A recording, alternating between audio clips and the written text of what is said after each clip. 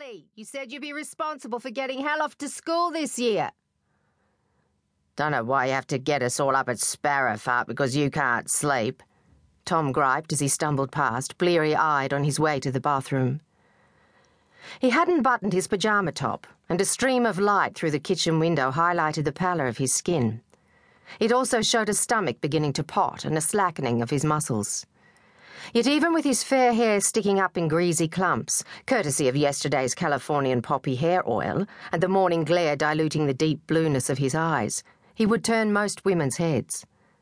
But Hannah preferred the tanned, wiry body and angular good looks he'd brought home from Darwin when his role in the war ended. She thought he was still handsome, but the rest had gone.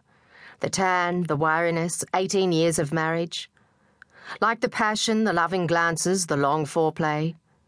Now it was a beer-smelling wham-bam like last night. She hated nights like last night. "There's no reason for you to get up," she said. "But the rest of us have things to do. I promised Grandma I'd help with an inventory of the herbs, seeing as she won't be open for business today, and I have to make up some cod liver oil emulsion before Herb Day on Sunday. 10 ounces of cod liver oil, 6 ounces of glycerin, a little tin of condensed milk, and 1.5 gallons of lime water," Hal chanted as he entered the kitchen. "And Allie won't have to be responsible for me, see?" He indicated his grey shorts and shirt, the long socks held up by elastic bands, and the well-polished if rather shabby shoes. "I can get ready by myself. I'm 9 now, remember?" "Of course you are, love. It's just that you usually need a bit of prodding to get you out of bed and moving along. And you get an excellent for the emulsion recipe," Hannah told her foster son, and leaned down to receive a good morning kiss on the cheek when he stood on tiptoe and lifted his face. She kissed his forehead as she straightened, but her action was a little too quick, trying to gloss over an initial hesitancy. She didn't want to hurt his feelings, but she was still trying to get accustomed to these demonstrations of affection, something Hal had started after spending a few days with Cousin Maria and her tribe of kids. Hannah considered herself to be affectionate, but she showed it with a smile, her eyes, words.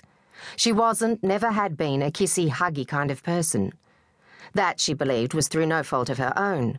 Growing up, she'd had no role model as far as that sort of thing was concerned. Her parents had rarely done either. Her grandmother never.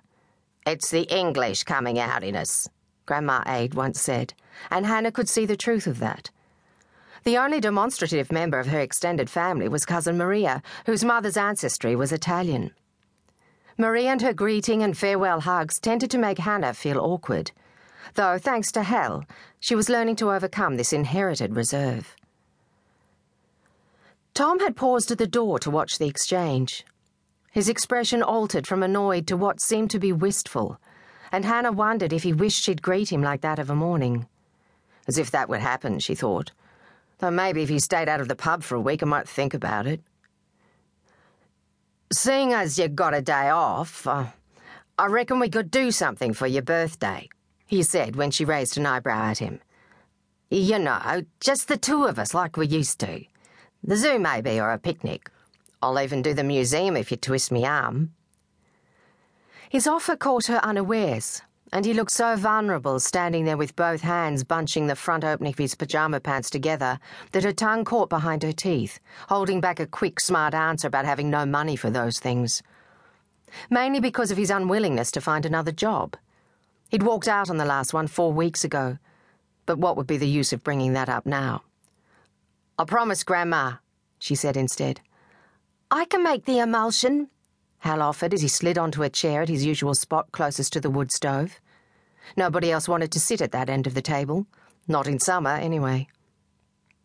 "I'll get an electric stove one of these days," Hannah promised herself, smiling at Hal's pleased-as-punch look when Tom crossed to his side and said, "Good on you, mate," as he ruffled the boy's hair.